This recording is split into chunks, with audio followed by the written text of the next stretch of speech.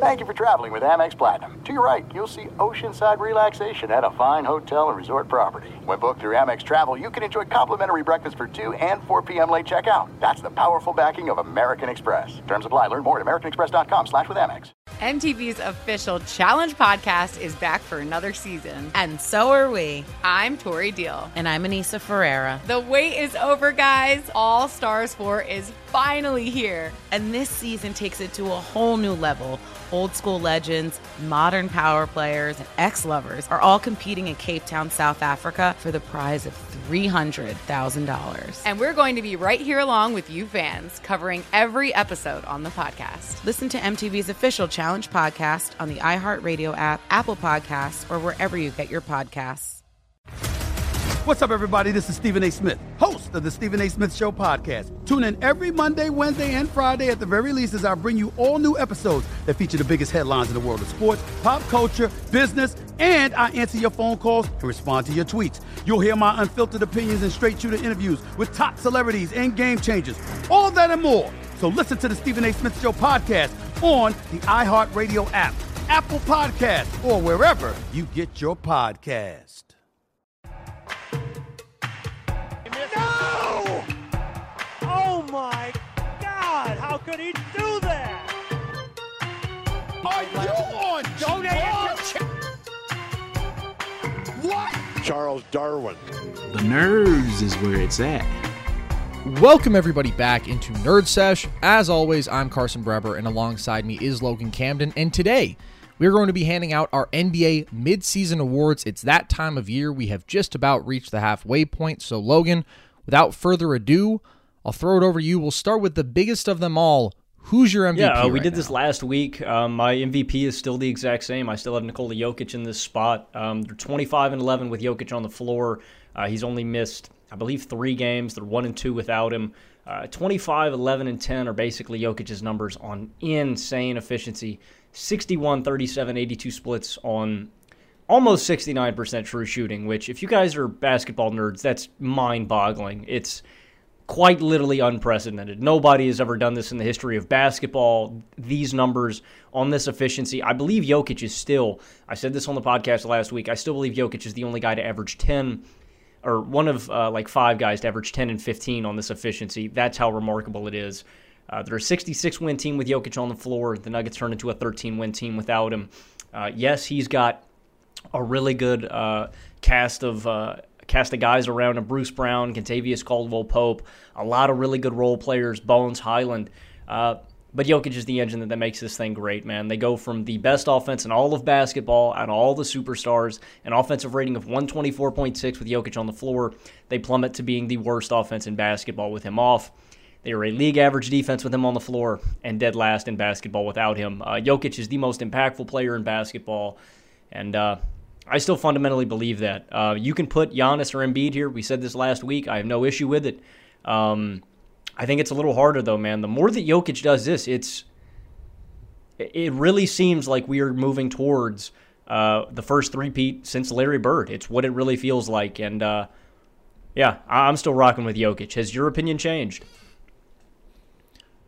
I think this is a really tight 2-man race right now. And honestly, the top 5 candidates this year are all absurd and would actually probably be the MVP in a typical year. And we're seeing heightened offensive production across the board. We know that. League highs in offensive efficiency. But still, what these guys are doing is just downright remarkable. Like several historic seasons. And I shout out Luka for putting up 34 game on really impressive efficiency and winning over 60% of his games when he's on the floor with a team that I think has become a bit underrated in terms of supporting cast. Pretty similar in a lot of ways to the group that he took to the Western Conference Finals last year. Of course, the Brunson loss is a big one, and we've talked before about how swapping him out for Christian Wood, although I honestly think they are similar in terms of talent and how good they are at their roles. Brunson's role as a ball handler, as a creator for others, is just more valuable, more important. So obviously it's not as good as that team, and guys have had down years, Reggie Bullock and whatnot, but people are talking about it as if it's Jokic's supporting cast last year or worst, and I just don't think that that is accurate. Like, the Mavs were the best defense in the league down the stretch last year. They haven't done that this year, but they've maintained most of the same personnel. That's besides the point. Luka is still making an amazing case. Embiid is having the best scoring big man season in many decades. I mean, by pure output, it's the best since Bob McAdoo in 1975, and it's also on historic efficiency. And I think Giannis, to me, is a pretty clear third guy when he is up there for the best defensive player on the planet and is scoring 32 a game and carrying a team that has pretty consistently been missing either Drew Holiday or Chris Middleton to still being among the league's best. Like, those are all ridiculous cases. Those are all guys scoring 32 plus a game on really good teams, generally carrying those teams beyond where they should be, and they're doing it really efficiently, and two of them are elite two-way guys. I think this race comes down at the midseason point, though, to Nikola Jokic versus Kevin Durant.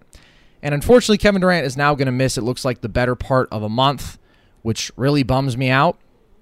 But I think these two are neck and neck at this point. You gave Jokic's individual production, his team impact. It's ridiculous. Obviously, we've never seen this combination of scoring and playmaking from the big man position. We've never seen this combination of scoring, playmaking, and efficiency from anyone ever. Legitimately. I mean, we've never seen anyone score 25 a game on 69% true shooting too, then throw in basically a triple-double average, and that's what Jokic is doing. They're 23 points per 100 possessions better with him on the floor versus when he's off it. That is, I believe, the biggest number since Kevin Garnett in 2003, I want to say. It might have even surpassed that. It is undeniably one of the biggest numbers we have seen in the entire time that we've had this data. And when I say biggest, I mean I can think of like the three biggest years. And it's a KG season, it's a Karl Malone season, and it's this Jokic season right now. So that's just undeniable monster impact. I will say, though, KD has been the best scorer on the planet, putting up 37-5 on 67% true shooting. Just absolutely lethal, having one of the greatest mid-range scoring seasons ever, having one of the best pick-and-roll scoring seasons ever. He's the most efficient pick-and-roll ball handler in basketball, and has completely turned around the season for this Nets team to where now they are considered a top-tier contender after they were in the toilet. And it was, oh, wow, the Nets era is over. Like, they are going nowhere. Steve Nash is fired. Kyrie is suspended. They started the year 2-6. And yet, they've been really good with him on the floor, outscoring opposing teams by 7 points per 100 possessions. They have been outscored when he's off the floor, and they're 26-13 when he plays. And I don't think you can argue that he has had a more significant impact on offense than Jokic, because although he is clearly a better scorer, I just think Jokic's playmaking and the variety of ways in which he amplifies all his teammates, like, I'll take that over anybody. I'll take that over Steph's combination of pick and roll isolation scoring and off-ball value. I'll take that over KD's combination of scoring and playmaking. I'll take that over Giannis's scoring and collapsing the defense and playmaking. I'll take it over anybody in the league right now. But KD is pretty clearly a better defensive player and has quite a good defensive season. So I honestly think their supporting casts are similar. Clearly, Jokic does not have a Kyrie, and he's had injuries to MPJ this year, and Jamal Murray hasn't been great, so I give the Nets supporting cast a slight edge. I do think they're a bit better. And the Nuggets do fall apart when Jokic is off the floor, but part of that is because it's like you don't have anybody who can nearly supplement the value of a playmaking savant big man, right? DeAndre Jordan, Zeke Naji can't come in and do anything close to that, so the entire identity of the team is different, and they do tend to play starters with starters pretty heavily and bench guys with bench guys pretty heavily. So I think it's really close. I am going to give it to Jokic. I do think he's the best offensive player alive. I can't ignore the fact that with him on the floor, the Nuggets are 4 points per 100 better than the Nets are with KD. I think that's impressive, given that, again, we're looking at comparable talent levels, and he does have the, I would say, overall offensive production and efficiency edge, and he does have the team impact metrics edge. But I think these two are clearly in that top tier of players in the world, both to me undeniably top 4 on the planet. I would have them both in my top 3 right now, and I think that they are somewhat clearly the top 2 MVP candidates. Like, it's tough to pretend that there's a big gap when Giannis is doing what he's doing and Luka and Embiid are doing what they're doing. But when I thought about this, it came down to Jokic or KD, and I'm going to go with Jokic just barely for all the reasons I laid out. But I'd also be lying if I didn't think for a moment. I kind of want KD to get this just because KD has one MVP, and it's been 9 years, and Jokic has back-to-back, and they were both deserved, but I want KD to have more hardware that represents how truly great he is, given how diminished the value of his 2 titles has been by so many people. But unfortunately, with KD being hurt, he's not going to get the real MVP anyways, and he's not going to get my midseason MVP. I also don't think you fundamentally believe that. I think you, as a smart basketball head, believe that the award should go to the best player in basketball, and you know the best player in basketball is Jokic. I don't think you believe that. Well, I just said I had a little bit of a tugging at the heart because it's going to kind of bum me out if we look back on all this and KD only has one MVP, especially when this is up there for the best season he's ever had and just a remarkable job of salvaging a season like I can hardly remember in my lifetime. Like, it does not go through the trajectory of, oh, this is a complete disaster, everybody's confident it's over, and then it's, whoa, actually, they might be good enough to win the title again, and KD looks like he might be the best player alive. And I really couldn't confidently say, if it comes down to a playoff series, who I would rather have between these two. Like, the top 4 for me of Giannis, Jokic, KD, Steph is so close. So it's an incredible race. I mean, can you remember a race like this? Certainly not in terms of just pure production, right? Yeah, I mean, back in my day, I'd probably say the one between Oscar Robertson, Will Chamberlain, and Bill Russell. And Elgin Baylor. 62, of course. In my lifetime, I can't. No, this is the most competitive, and I don't think I'm looking too far ahead. I mean, this is just where the state of basketball is, man. It's only going to get better. The players are just getting... Take a look at a guy like Paolo, man. Like, these freaks that are 6'8", 6'10", they can just handle. They can do everything on the floor. I'm really excited to see what basketball is going to be in 10 years because I think it's going to be really positionless. I think we're going to have a lot of guys who are huge, who can do it all. I'm not saying that the quick, agile guards are going to go anywhere, but we're moving to just such a collectively, just such talented and skill-based game. It's beautiful. And no, I think this is the most competitive one I can remember in my lifetime. You're much more the basketball historian, Carson. Is there anyone that was either this neck and neck or had this many deep competitors? I mean, think about, I want to put this in a historical context for people. Carson, who were those guys at 3 and 4 in the 2004 race? It was, like Jermaine O'Neal and Peja Stojakovic? Jermaine O'Neal and Peja. Yeah. Exactly. Well done. I mean... look, no disrespect to either of those guys, right? But that really puts in context how much the game has changed and how much better players are than 20 years ago. It's unreal. Like, the star power, the depth, the talent of these guys, it's historic. And so, yeah, I really do. I think this is the deepest MVP race and the best MVP race I can remember. Yeah, we've had super close ones. I think you can look back to, for example, 2006 when you had 5 different guys get at least 14 first-place votes. But included in that group is like Chauncey Billups, who's putting up 18 and 8. And Kobe, who's having a historic scoring season but is doing it on a team that isn't very good, right? It was like everybody had clear flaws in their case.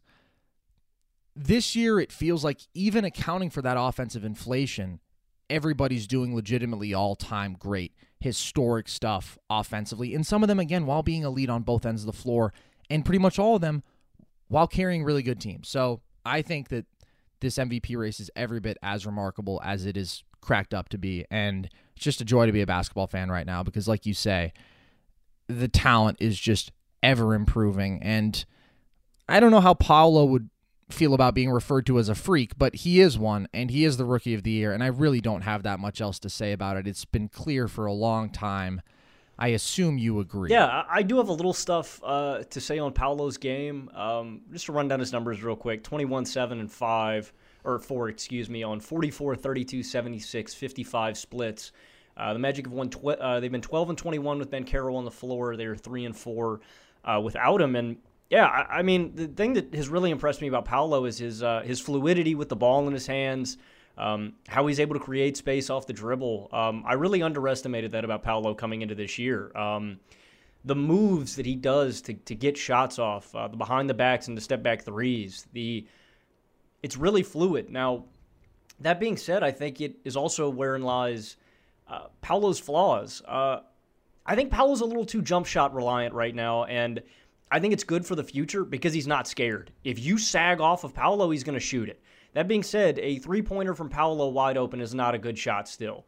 He's shooting 32% from behind the arc. It's not the best shot quality, and I feel like Paolo can kind of, just in games, get a little too reliant on. Don't get me wrong, man. Some nights he'll hit 4, he'll hit 3. It's not the most conducive to winning offense at this point. He's shooting 37% on pull-ups, 27% on pull-up threes, 32% overall on jump shots, 38% on step backs, and 38% on mid-range shots. And he's shooting 37% in the paint, non-restricted area. And so what's frustrating about a guy like this is, for a guy who should be so good at dominating matchups and dominating mismatches, he's huge. He should be, when he gets a guard switched onto him, he should big body them and look for that contact driving to the rack. When he gets a big guy switched onto him, he should try to drive past him. And don't get me wrong, he's still really hard to defend because the defenders respect his jumper. They move with him all over the floor, and he's going to pull it. You have to contest him. But I think he should do more work on the low block with his back to the basket. I think that's his bread and butter now, and I think if he wants to win games with the Magic this season, look, he's going to get better as this goes along. He's a rookie, and this is still a very impressive rookie season. 21 points straight into the league is unreal. That's why he's the Rookie of the Year. But he's still a really good back-to-the-basket player. The turnaround is really smooth. The playmaking, the attention that he gets on the low block. And when he's driving, the biggest thing that I see with Paolo is that I want him to draw contact more, man. He kind of shies away from it, and I feel like he gets stuck in those jumpers, man.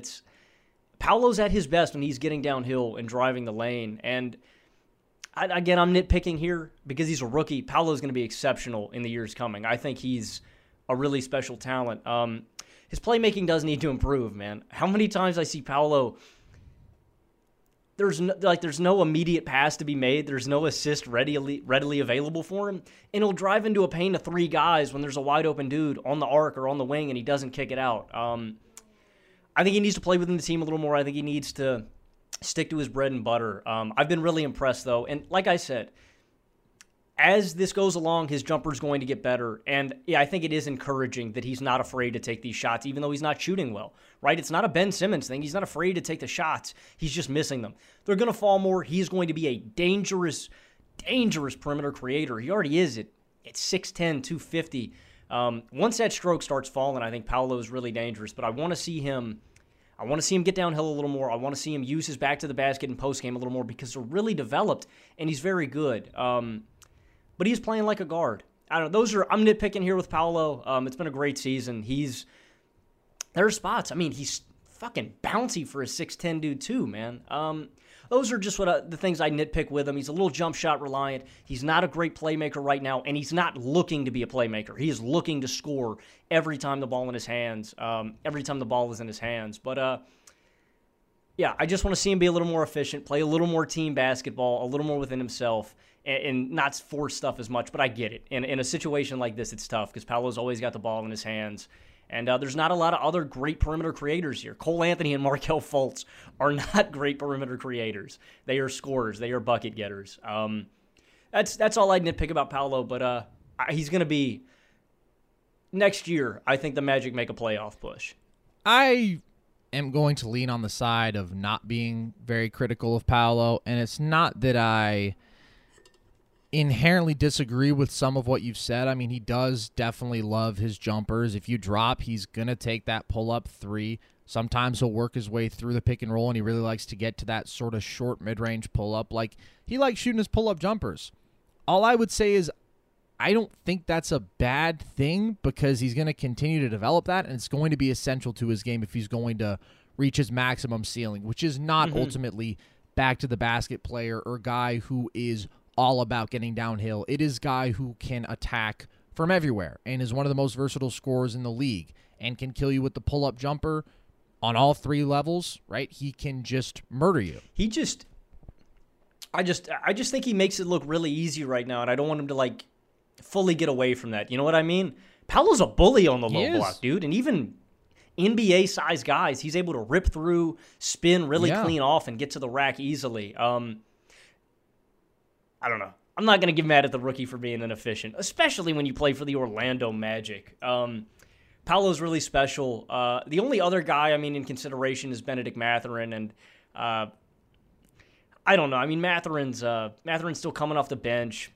He's an impact player for Indiana, but he still has his inefficiencies and stuff like that, and there's still a very major gap between the two. Mathurin has absolutely no argument over Paolo. Like, his shooting has really come back to earth to where he's 33% from deep now, and he doesn't have really any playmaking impact. Say what you want about Paolo, but averaging 4 assists a game as a 6'10" teenager is just still pretty darn impressive, and I do think that he has a lot to build on there. So this is not a conversation to me. Paolo's 20, but he's 2 months removed from being a teenager. It's got to be Paolo, and I'm still very confident we're looking at like an all-NBA kind of guy down the line here. All right. Defensive Player of the Year, Logan. Who you got? Okay, hand up, full transparency. I'm kind of battling between 5 guys here. I wrote down 5 names, or 6. I got Brook Lopez, Giannis, Nick Claxton, Jared Allen, Jaren Jackson Jr., and it's a Bam Adebayo. 6-man race for Logan Camden. I just don't got know a whole who to go with. bobsled They're all team so in here. conducive to great. Dude, we got a starting 5 and a 6th man here. I think I'm going to give it to Bam Adebayo, and I know that seems counterintuitive because the Heat have not been great. When I think fundamentally, who would I rather have, what defender I would rather have, I think Bam's the most switchable, most versatile guy in basketball. And the biggest thing is that we've seen the Heat's entire defense change statistically for the better. Early on in the season, the Heat were one of the worst defending teams inside the rack. I think they were bottom 10 in field goal attempts, in rim protection percentage. They were abysmal. They were also abysmal at giving up threes. This team defense sucked. Since December, I believe this team is top 5 in protecting the rim and top 5 on the perimeter in limiting open threes and by three-point percentage. Now, there's noise, right? There's game to game that fluctuates, but that's since December. And when you look at Bam, man, night to night, I think he's the most switchable big man in basketball, and I don't think there's anybody else I'd rather have anchoring my 5 spot. There are other guys that do really good things, right? The funnel them in big men. Brook Lopez, Nick Claxton, Jared Allen, they're great rim protectors. It's probably why I take Jaren Jackson over them too, because he's impactful in more versatile ways. Bam Adebayo, I harp on this every year. He's in the 88th percentile of defending pick-and-roll ball handlers. Name me another big man that's going to be up there. Draymond is also super versatile, super switchable. He's in that mold, but when it comes down to it, we're still early. This is mid-season. I didn't look at wins. I didn't look at defensive rating. I want to look at the individual player. And anytime I ask myself what defender in the NBA that I want the most, it's Bam Adebayo. And so I'm going to give it to him. I know that are the Heat in the playoff race? Are the Heat in the playoff right now? I don't think they are. I think they are. They may have just they're not excelling. Yeah, that's just a way to put it. The Heat are not great right now. A lot of their woes have to do with offense and all the things that we've talked about before. Defensively, since December, Miami has been great on that end, and it's because of Bam Adebayo. I know Jimmy Butler's out there too. Jimmy's had his health issues. Bam has been out there a lot, and he's been great. Again, I think he's the best defender in basketball, so I'm going to award that tentatively right now in my 6-horse race. I have Bam Adebayo leading the pack. You love Bam, man. You always have, and I suppose that you always will. And he's a phenomenally versatile defender. I just think there's a versatile defender who has made an even better case this year, and the argument against him would be games played, but other than that, I feel pretty confident in this, and that is Jaren Jackson Jr., who is having just a monstrous season on that end of the floor. And the impact is evident in pretty much every way. 14 games into this year, Jaren Jackson Jr. had not set foot on the floor yet. The Grizzlies were 21st in defensive rating. Since he came back, they are the best defense in the league by a couple of points. And throughout the year, the Grizzlies' defense has been 9 points per 100 possessions better with him on the floor, a defensive rating of 103.4, which would be 6.5 points better. Never mind. We're calling an audible. Okay. And I'm not even nearly done, really. 6.5 points better than any other defense in the league. And I think that you made a great point when you're talking about versatility, right? Because we can all sit here and appreciate what Brook Lopez does, right, as that really great drop defender, as that imposing shot blocker and all that. But that's empowered by having really good defensive personnel around him who they trust to give people trouble on the perimeter. And Triple J just has a level of versatility that is really impressive. First of all, he's the best shot blocker in basketball right now. He's averaging 4.4 blocks per 36 minutes and 3.2 per game overall. So he's this super imposing drop defender, first of all, because he can totally do that. He takes up so much space. He has this 7'4 wingspan, and I swear it's like every time they're like, I think I'll just take the floater. I wouldn't want to go up against Triple J in the paint. He's just massive in there. And then he's also lethal as a help defender and can make up for so many people's mistakes with that length and that timing. And he disrupts passing lanes, where that's a unique advantage that he has over a lot of these other guys. Brook Lopez does not have that same kind of impact. Triple J with his length, with his hands, getting over a steal a game. So he does all these things as this interior presence, this menace. And then also, you put him on big wings in spots, and you're comfortable switching him out to the perimeter, and he can really give people trouble with his feet, with his length, and his discipline this year is the best it's ever been. Just 3 fouls a game, which, like, yeah, isn't great, but it's easily a career low. Like, he did foul out of last game, ironically, but for the most part, he's doing by far the best job that he has in his career of staying out of foul trouble, staying on the floor where he can have that massive impact. So I just don't think you're getting that level of defensive versatility, of elite shot blocking, the best in the league, and high-level switchability, the ability to play so many different coverages, to impact passing lanes, everything that he does. And again, the impact on team success has been obvious. I think I got to go with Triple J. He's only played 23 games, but I would just feel a bit foolish picking anyone else when I think he's just clearly game to game been the guy. I want to stick on that point for a minute. You talk about team success, and I know we disagreed about where Memphis would finish in the standings, mostly because of offense. Does Triple J's dominance on that end change your mind about that team's ceiling at all? I think they're very good. I don't think they're a team I would trust to get out of the West, even in a weaker West. There's just a little bit about their half-court offense that is still not at the level I would like to see. And when it comes down to a series against the brilliance of Jokic and the great quality shots that he can consistently create for his team, I just trust the Nuggets more there when they still have really good role guys and they can hang on the defensive end of the floor. Even the Warriors, man, it's just the Grizzlies are physical, they're gritty, they're deep, they have a phenomenal defensive ceiling, and they're really good. They're really talented. But I still just don't trust that half-court offense quite in the same way that I do some of the other teams out west. So to answer your question, not really, but they are better than I thought, and Triple J has been great. I will say outside of that, like, shout out to Nick Claxton. I do think that compared to Lopez, he does still have more switchability. Like, he's pretty good on his feet.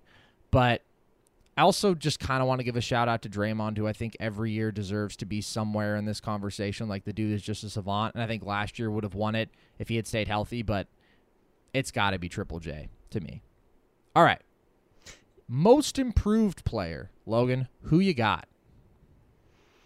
I've got my man Shai Gilgeous-Alexander, and the only other guy I can think that maybe you'd go with is Lauri Markkanen out of, I don't know, narrative base is, you know, I mean, we didn't really, I don't know, man. I mean, you take a poll around the league and you ask how many basketball experts said that Lauri Markkanen was going to be an all-star this year, they'd probably laugh at you. So narrative-wise, I think maybe you could go with him, but I think the pure skill leap we've seen from SGA has been phenomenal. Numbers-wise, he went from 24 last year, nearly 31 points a night. That's really the big change. And then efficiency-wise, 45% from the field last season, over 50% this year, 30% from deep last season, 34% from deep this year. I mean, he's got a ton of volume, and he's at nearly 62% true shooting. And I made a video breaking down SGA's improvement, his mid-range mastery. I'll reiterate these numbers, guys. 47% in the paint, non-restricted area, 45% in the mid-range, 46% on pull-ups, 42% on step-backs. A disgusting 53% on floaters. And then you just look at all the versatile ways he gets it done. 79th percentile out of the pick and roll, 72nd percentile in isolation, and he's 71st percentile in transition. He's just a mismatch. SGA is a mismatch in all meanings of the word. He's a slinky, man. He's so long. He's so slithery. You put a guard on him, they're not going to be able to hold on him. I saw in the Wizards game, I think like a week back, a couple nights ago, it doesn't matter who you put on him, a forward, a center. They don't have the foot speed to keep up with him. The guards aren't long enough to defend him. And it's a lot to do with his acceleration and deceleration. Because he's so good from the mid-range, the defenders have to respect every little move that SGA makes. And I think a really good example of that, especially when he's going to initiate contact, there's a possession in that game. Denny's in his pocket. And Denny Avdija is on him at the perimeter. He's driving on him. SGA immediately initiates that contact and fakes, like just stops for half a second, and he makes Denny think that he's going to cut back to the mid-range. Denny hesitates, and then he just blows right by him for an easy layup. And Denny's a long guy. He's a good perimeter defender. 6'8", long arms. He's decently athletic. He got him in his pocket. And once you're in his pocket, you're fucked. SGA's going to get you, man. He's such a... You have to respect every move he makes on the basketball court, and that's what makes him such a scary player to defend. If you drop an inch, he's going to pull that step-back three on you. If you commit a little too far to the mid-range, he's going to cut back inside, and he's going to drive the lane. If you drive to the lane to protect the rim, he's going to put up a floater or a mid-range shot, and it's probably going in. SGA is an absolutely disgusting scorer of the basketball. He's nuanced beyond his years as a scorer. You just have to fear him from all three levels, and he's a beast. Like I said, if you guys want an in-depth breakdown from a couple weeks ago, we did a YouTube video. I want to give a shout-out to Carvel Teft, who was originally on this gentleman out of the draft. Liked his skill set. I want to shout out What's on Tap NBA, James Adams, friend of the show too. James was on him last year, and I remember having an in-depth conversation with him. I disagreed. James told me, he said, it's weird. A guy like SGA has all these star traits, and yet he's not a star yet. And I told him, I was like, I don't know, man. I don't think he has the burst. I don't know if he's got these athletic tools. I was wrong about SGA. He definitely does. And then shout out Peyton T. Gallagher, too, friend of the show, who's always been a big SGA guy. He's disgusting, man, and I think this is his award to lose. Wow, I love Logan running down the shout-out list for everybody who was right about SGA. I actually am not going to go with SGA here, and I think it's pretty darn close. But actually, I feel pretty confident in my choice. Earlier in the year, I would have gone with SGA, but I'm going with Markkanen. And I think when you're talking about SGA, it's really about his improvement as a pull-up jump shooter, specifically out of the mid-range, because everything else you talk about, that inherent deceptiveness, that change in pace, that touch shot making, that's always defined his game, right? He's always been, exactly as you said, slinky. He's just one of the guys who moves like that, and it's an incredibly valuable skill set because it makes you so hard to guard out of the pick and roll when you have his combination of size and touch and finishing skill, all in all. He's incredible, and he's scoring over 30 a game really efficiently. But honestly, I've been more surprised and kind of more blown away by what Lauri Markkanen has done this year. And let me just run down the numbers on improvement, because if you want to talk about all-encompassing leap, the next minute or so, I think, will reflect that. So, Markkanen has gone from scoring 14.8 points per game to 24.5, almost a 10-point per game scoring leap. From 58% true shooting to 67% true shooting. And keep in mind, as we ran down on last podcast, he is now one of only 4 guys to ever put up 24 game on 67% true shooting. Steph Curry in 2018, Kevin Durant, Nikola Jokic are both doing it this year, and Markkanen is doing it this year. So you're looking at historic combination of volume and efficiency. Compared to last year, he is shooting 7% better in the restricted area, up at 72%. Great mark. 8% better in the paint outside the restricted area, 52%. Those short-range shots, hooks, floaters, he's been devastating. 12% better from mid-range, 50.6%. Exceptional mark. 15% better on corner threes, 53% he's shooting from the corners, and 3% better at above the break threes, over 38% this season. That is significant improvement from every single range on the floor. You break down on NBA.com shooting splits. That's every range they give you. He is markedly better, and in most cases, astonishingly better in every single one of those. Last year, he was a 25th percentile isolation scorer. Almost never did it. And that Cleveland offense was not entrusted with ball handling duties. He wasn't a guy you looked at and said, hey, go punish this mismatch, Lowry. Go get yourself a bucket, man. Now he's a 97th percentile isolation scorer on over 5 times the volume of last year.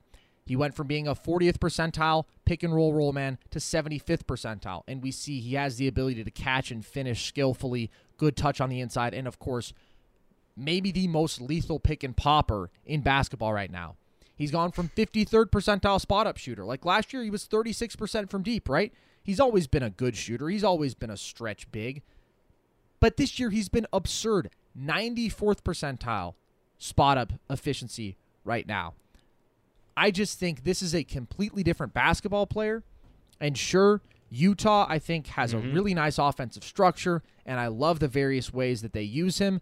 And they do have really pretty ideal spacing, especially compared to Cleveland, where in some lineups he's the 3 and he's playing with Mobley and Jared Allen. It's just sort of a more inherently congested thing, and now he has more space to get himself downhill and all that. It's undeniable. But to take a massive uptick in roll and to simultaneously take a massive uptick in efficiency from everywhere and to show skill improvement, to show improvement in terms of the variety, I'm just stunned, man. Like, if you were going to tell me, hey, SGA is going to be a clear All-NBA guy this year, or, hey, Lauri Markkanen is going to be a clear All-Star this year, I would have said, what the fuck do you mean Lauri Markkanen is going to be a clear All-Star? Like, if you told me this at the beginning of the 2019-20 season, when, as we've talked about way too many times on this show, he comes out opening night and puts up 34 on the Hornets, then yeah, maybe I would have listened to you. But I think that this has been astonishing improvement, and it's been a joy to watch. He's one of the best offensive players in basketball, and by the way, what I don't think people are talking about enough is that this guy is under contract for 2 more years after this one at $36 million total.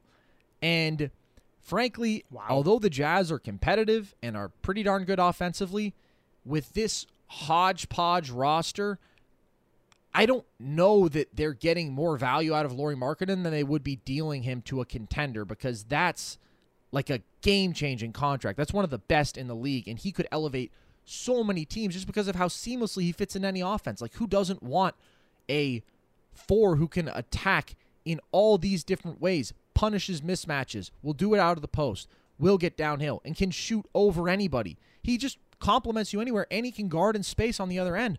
Lauri Markkanen is going to become one of the biggest trade chips in basketball, in my opinion, and I would love to see him go to an actual contender, because even with a decrease in role and volume, I trust his efficiency and I trust his skill set at this point, and he is the most improved player to me. Even though he isn't necessarily on a contender right now, I would say I think it kind of hammers home the point about Markkanen. It's not one, I want to say too, it's nice seeing how confident Lauri looks in himself night to night. He believes in himself. And that's honestly, like, I don't want to get all corny here, man. That's a big aspect that's the biggest aspect in life and in basketball, in my opinion. Do you have faith in yourself? Are you confident in what you're going to do? When you're pulling up for that jumper, do you believe it's going in? Mentally, he looks better. He looks hyped. But the thing about winning basketball, even though they aren't necessarily a contender, Markkanen is winning this team games. I mean, the Jazz are, a nearly 500 roster? Like, they're 20-23. That's crazy. That's crazy that it's leading to winning basketball games. This is not Devin Harris, I don't know, man, putting up 17 on the 12-win Nets, you know? It's not, I don't know, you can put up whatever garbage numbers guy you want to put up. These aren't garbage numbers. And again, I think, like you said, Carson, I think a lot of credit goes to this offense and how spread out it is. I think it plays perfectly into how Markkanen wants to play and how Like, this is an ideal, I think, situation. Not talent-wise, but how the offense is structured for him to succeed. But I don't fault you for this. I think only pushback I will go is instead of it being an all-star leap, which is very impressive, and I did not see this coming, I think SGA has taken the genuine superstar leap this season, and I'm going to reward that over the all-star leap. But it's very impressive, and fuck no, I didn't see this coming. Yeah, and you give the numbers on the Jazz being a solid team. To give even more context to that, with Markin on the floor, they outscore opposing teams by 4.5 points per 100 possessions. Very good mark, and they're 11.5 points per 100 possessions better with him on the floor than off it. I mean, he's turned from like this spot-up shooting guy to a incredibly skilled wing, big, whatever you want to call him, wherever you want to play him. I trust the dude to ball out, and it's been really, really fun to watch. All right, let's go to the last of the player awards here, Logan. Sixth man of the year. Who you got? Also, all these awards are named after people now. So this is the John Havlicek Sixth Man Award. That was the George Mikan Most Improved Award that we just talked about, which doesn't make sense because Mikan never took a leap. But who you got for Sixth Man of the Year? I'm so mad that you did that. I was hoping we'd go through the entire podcast without you mentioning that all these awards have names now. I think it's so dumb. This isn't hockey, guys. Yeah, so for the John Havlicek Award, I'm going to give that to Bobby Portis. Oh. I don't know, man. I think for people who are just bored by the Bucks or don't watch Bucks games, I don't think they appreciate Bobby Portis, man. I think Bobby's the best bench player in the league. I don't know if there's another guy that I'd want. The intensity, the energy that he comes in. Like, I don't know if that's a factor that I can tangibly... No, it's not a factor that I can tangibly measure, but there's an energy that Bobby brings on the court when he steps on. I feel it. I feel it through the TV screen, man. And he just changes the game. This guy's averaging 10 boards a game in 26 minutes off the bench. 14, 10, and 2 on nearly 50, 32 splits, 82 from the line. It's 56% true shooting, but he impacts the game at all levels. Another aspect that I think plays into this, Bobby hasn't missed a game. Every game that the Bucks have played, he has been out there, and he's a game changer offensively. They're the 28th ranked offense in basketball with him off the floor. They're the 15th ranked offense in basketball with him on the floor. His postgame and footwork is absolutely disgusting. It makes me mad. I'm not even going to lie. It makes me mad. I'll see him shoot that turnaround fade, and I go, Bobby, that's such a dumb shot. What are you doing? Scoop. Right in. Every time. His mid-range game is dirty. He's an elite rebounder. He's a great help side defender. Again, man, he's shooting 41% on turnaround Jays, 49% out of the mid-range, 64% on that little BS turnaround hook that always goes in. He's shooting 71% on putbacks. Again, 26 minutes a night, Bobby Portis, 10th in rebounding, 21st in offensive rebounding. That doesn't make sense. So, I mean, look, people are going to look at the scoring numbers. I think people are going to, and also, too, I want to give credit to the Bucks' entire bench here. They have a great unit. Joe Ingles being back is a game changer. That dude throws dimes. Pat Connaughton is a great bench player. I like Marjon Beauchamp and what he does for this bench. But I think a lot of people are going to look at the raw scoring numbers or look at these guards. Westbrook, Jordan Poole, Malcolm Brogdon, Christian Wood, I feel like they're going to look at, and I think Wood has a case, but I don't feel like enough love is being shown to Bobby Portis, and I don't know if it's because people don't watch Bucks games or people attribute it all to Giannis or what they're doing, but Bobby's a game changer, and I think this was my easiest award to hand out, in my opinion. And I think that if Russell Westbrook wins this award or takes it over Bobby, I'm swinging. I don't know who I'm swinging on, Adam Silver, Hondo, John Havlicek. I'm coming for somebody's head, man. Unfortunately, John Havlicek is no longer with us. It's going to frustrate me, man, because Russell Westbrook is a fundamentally flawed basketball player. He still is. Credit to him and taking this bench full of absolute scrubs and getting them to play for him and having good nights sometimes. And I like that Russell's a positive, energetic guy now and that he's not all in his own head and mad. Good for Russ. Bobby Portis is a better player. He's more impactful, and he deserves this award. I'm going with Russ. No! I'm kidding. I'm joking. He already stormed out. He's not even sticking around. God, Logan thinks that I would pick Russell Westbrook for an award? What a jackass. I guess I wait for him to come back for the second straight episode. I'm not taking Russ, you fool. It's a joke. Thank God, man. I'm not going with Bobby, though. I do love the choice. I have loved Bobby Portis for a long time, ever since he was back on those crummy Bulls teams. And then he went to Washington. I just always loved that mid-range skill set, man. I've always been a fiend for a mid-range master, and he was always a great rebounder and the ability to stretch the floor. And, yeah, he competes, dude. And I think that he is certainly in this conversation. I would probably have him third.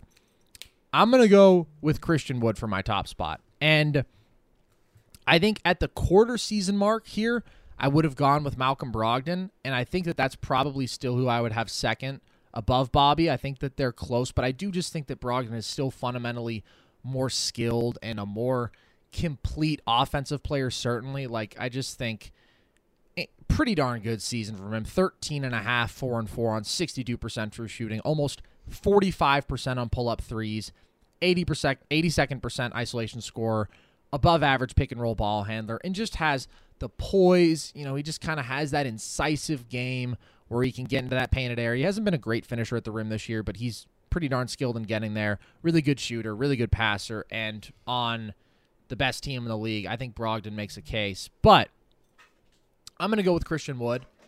I just think the man is having a truly brilliant scoring season off the bench, and it's not one of those volume but inefficient scoring seasons that doesn't really matter.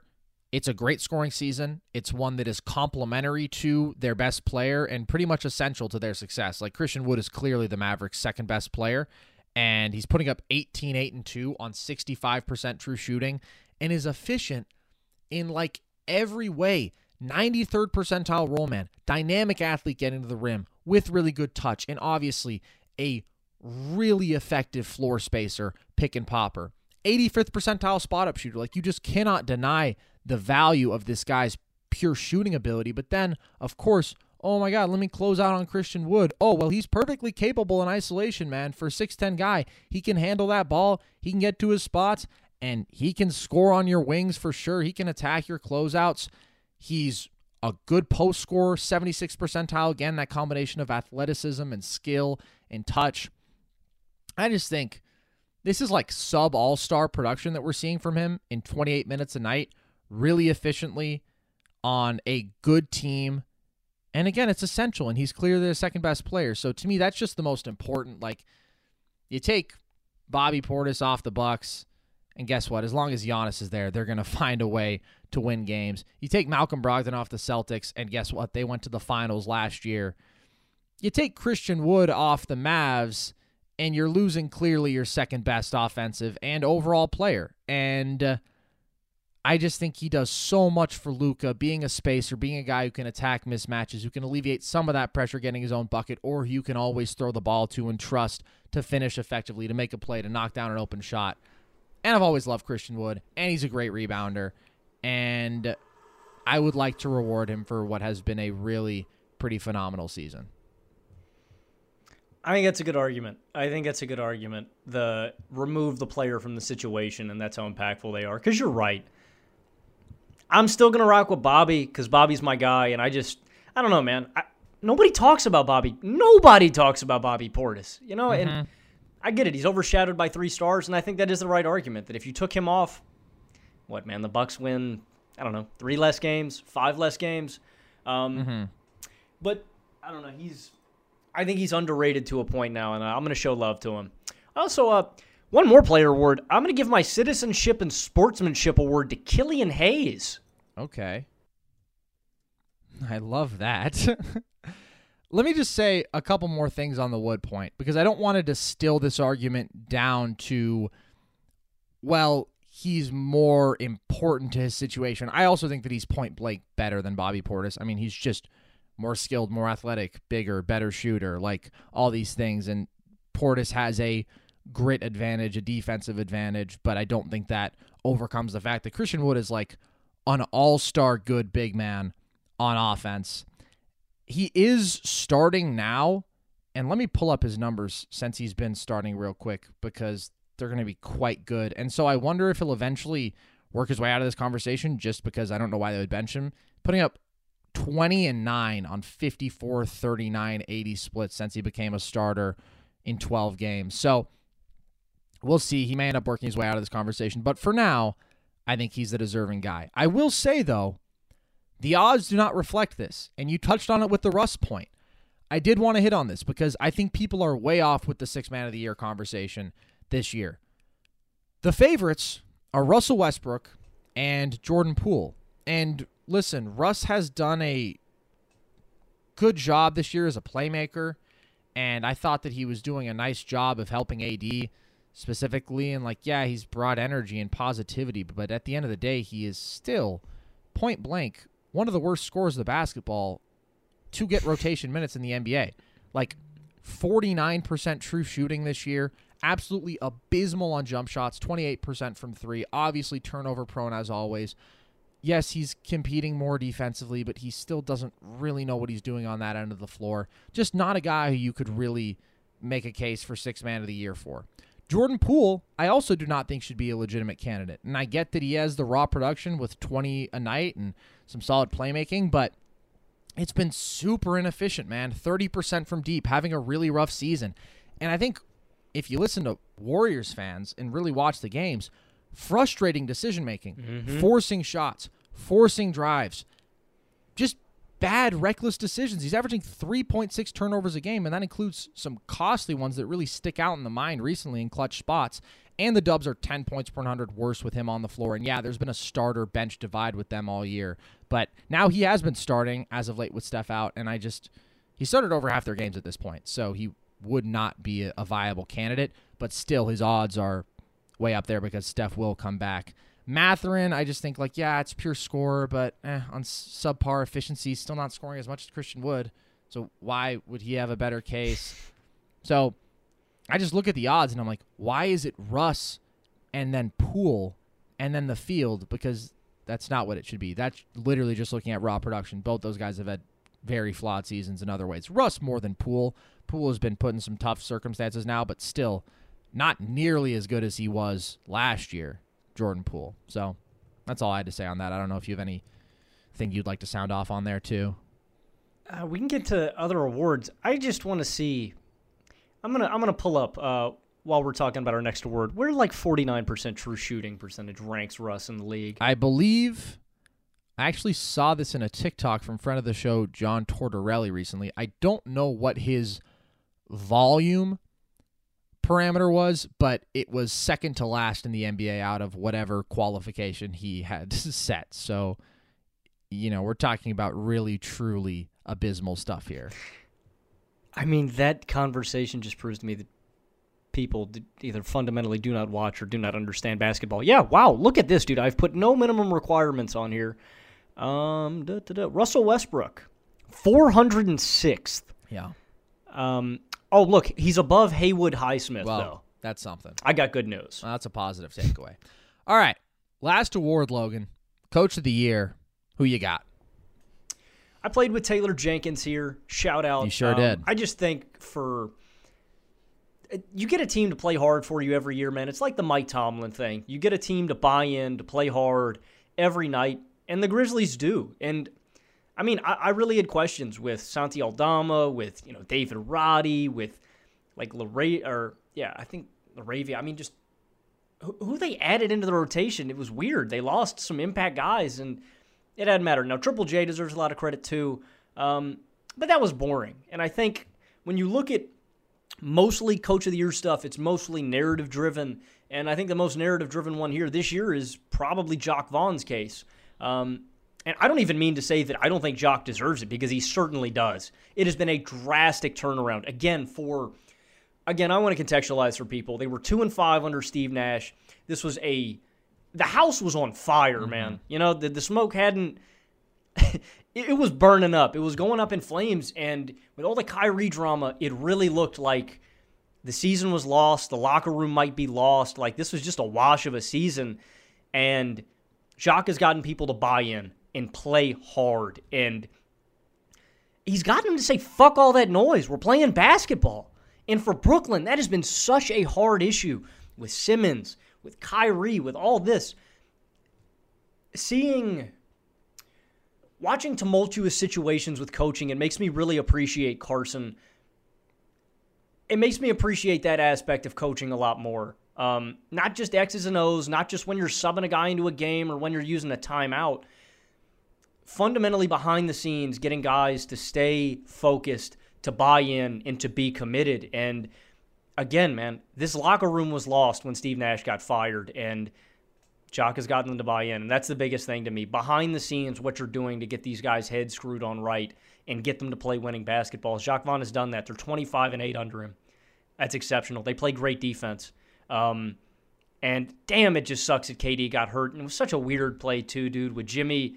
Like, KD wasn't even involved on the play. He was the help side guy, and it sucks for Brooklyn. This does not change my opinion of who deserves Coach of the Year. Even if they go on a bad stretch, just the turnaround at the start of this year, I think this is Jacques Vaughn's award.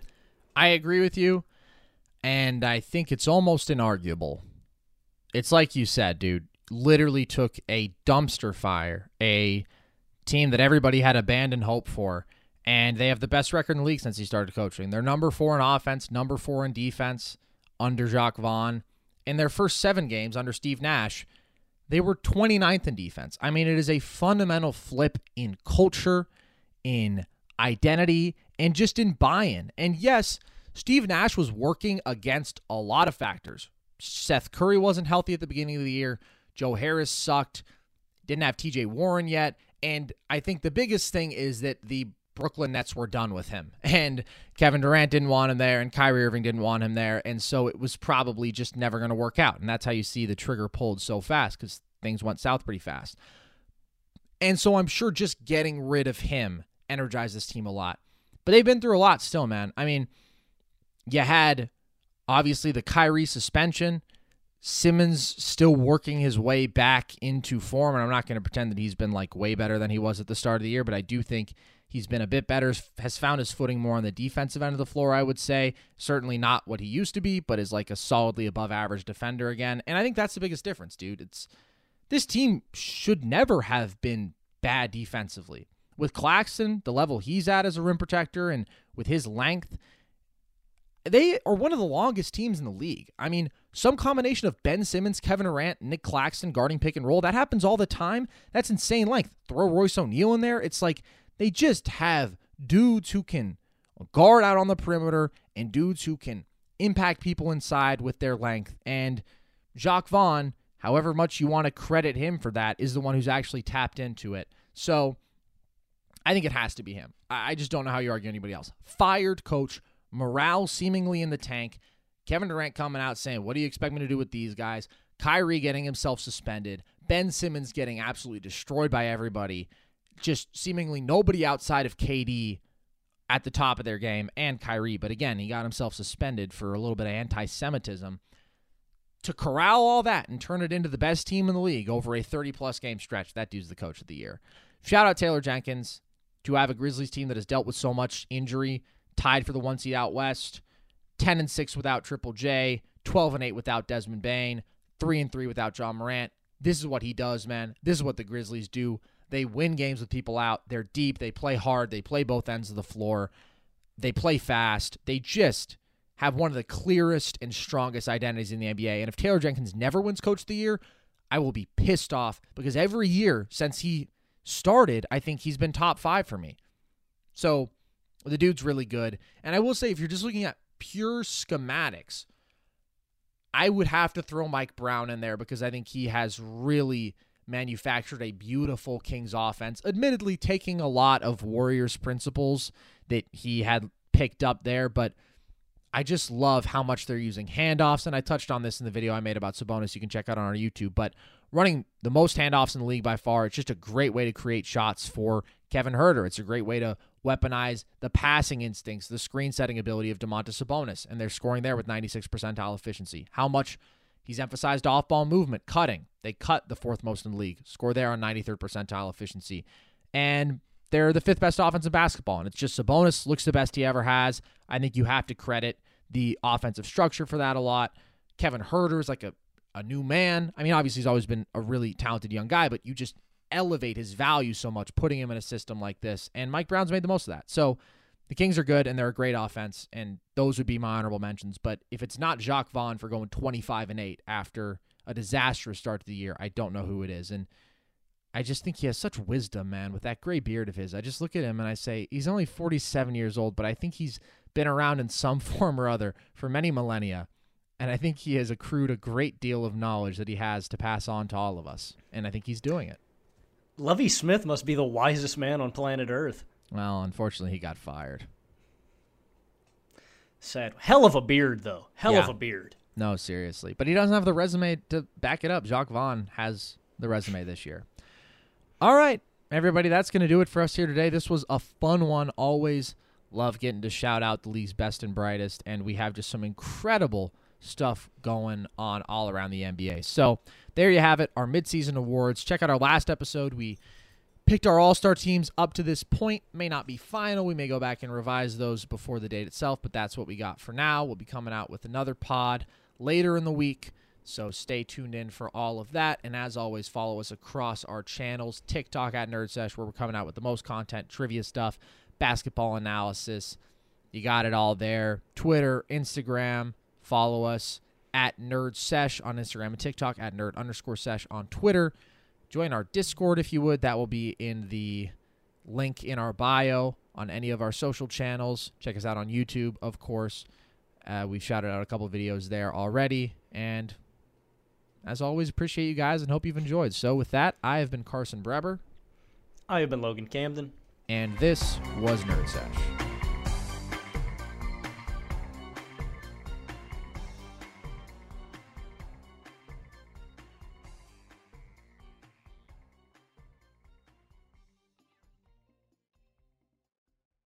MTV's official Challenge podcast is back for another season. And so are we. I'm Tori Deal. And I'm Anissa Ferreira. The wait is over, guys. All Stars 4 is finally here. And this season takes it to a whole new level.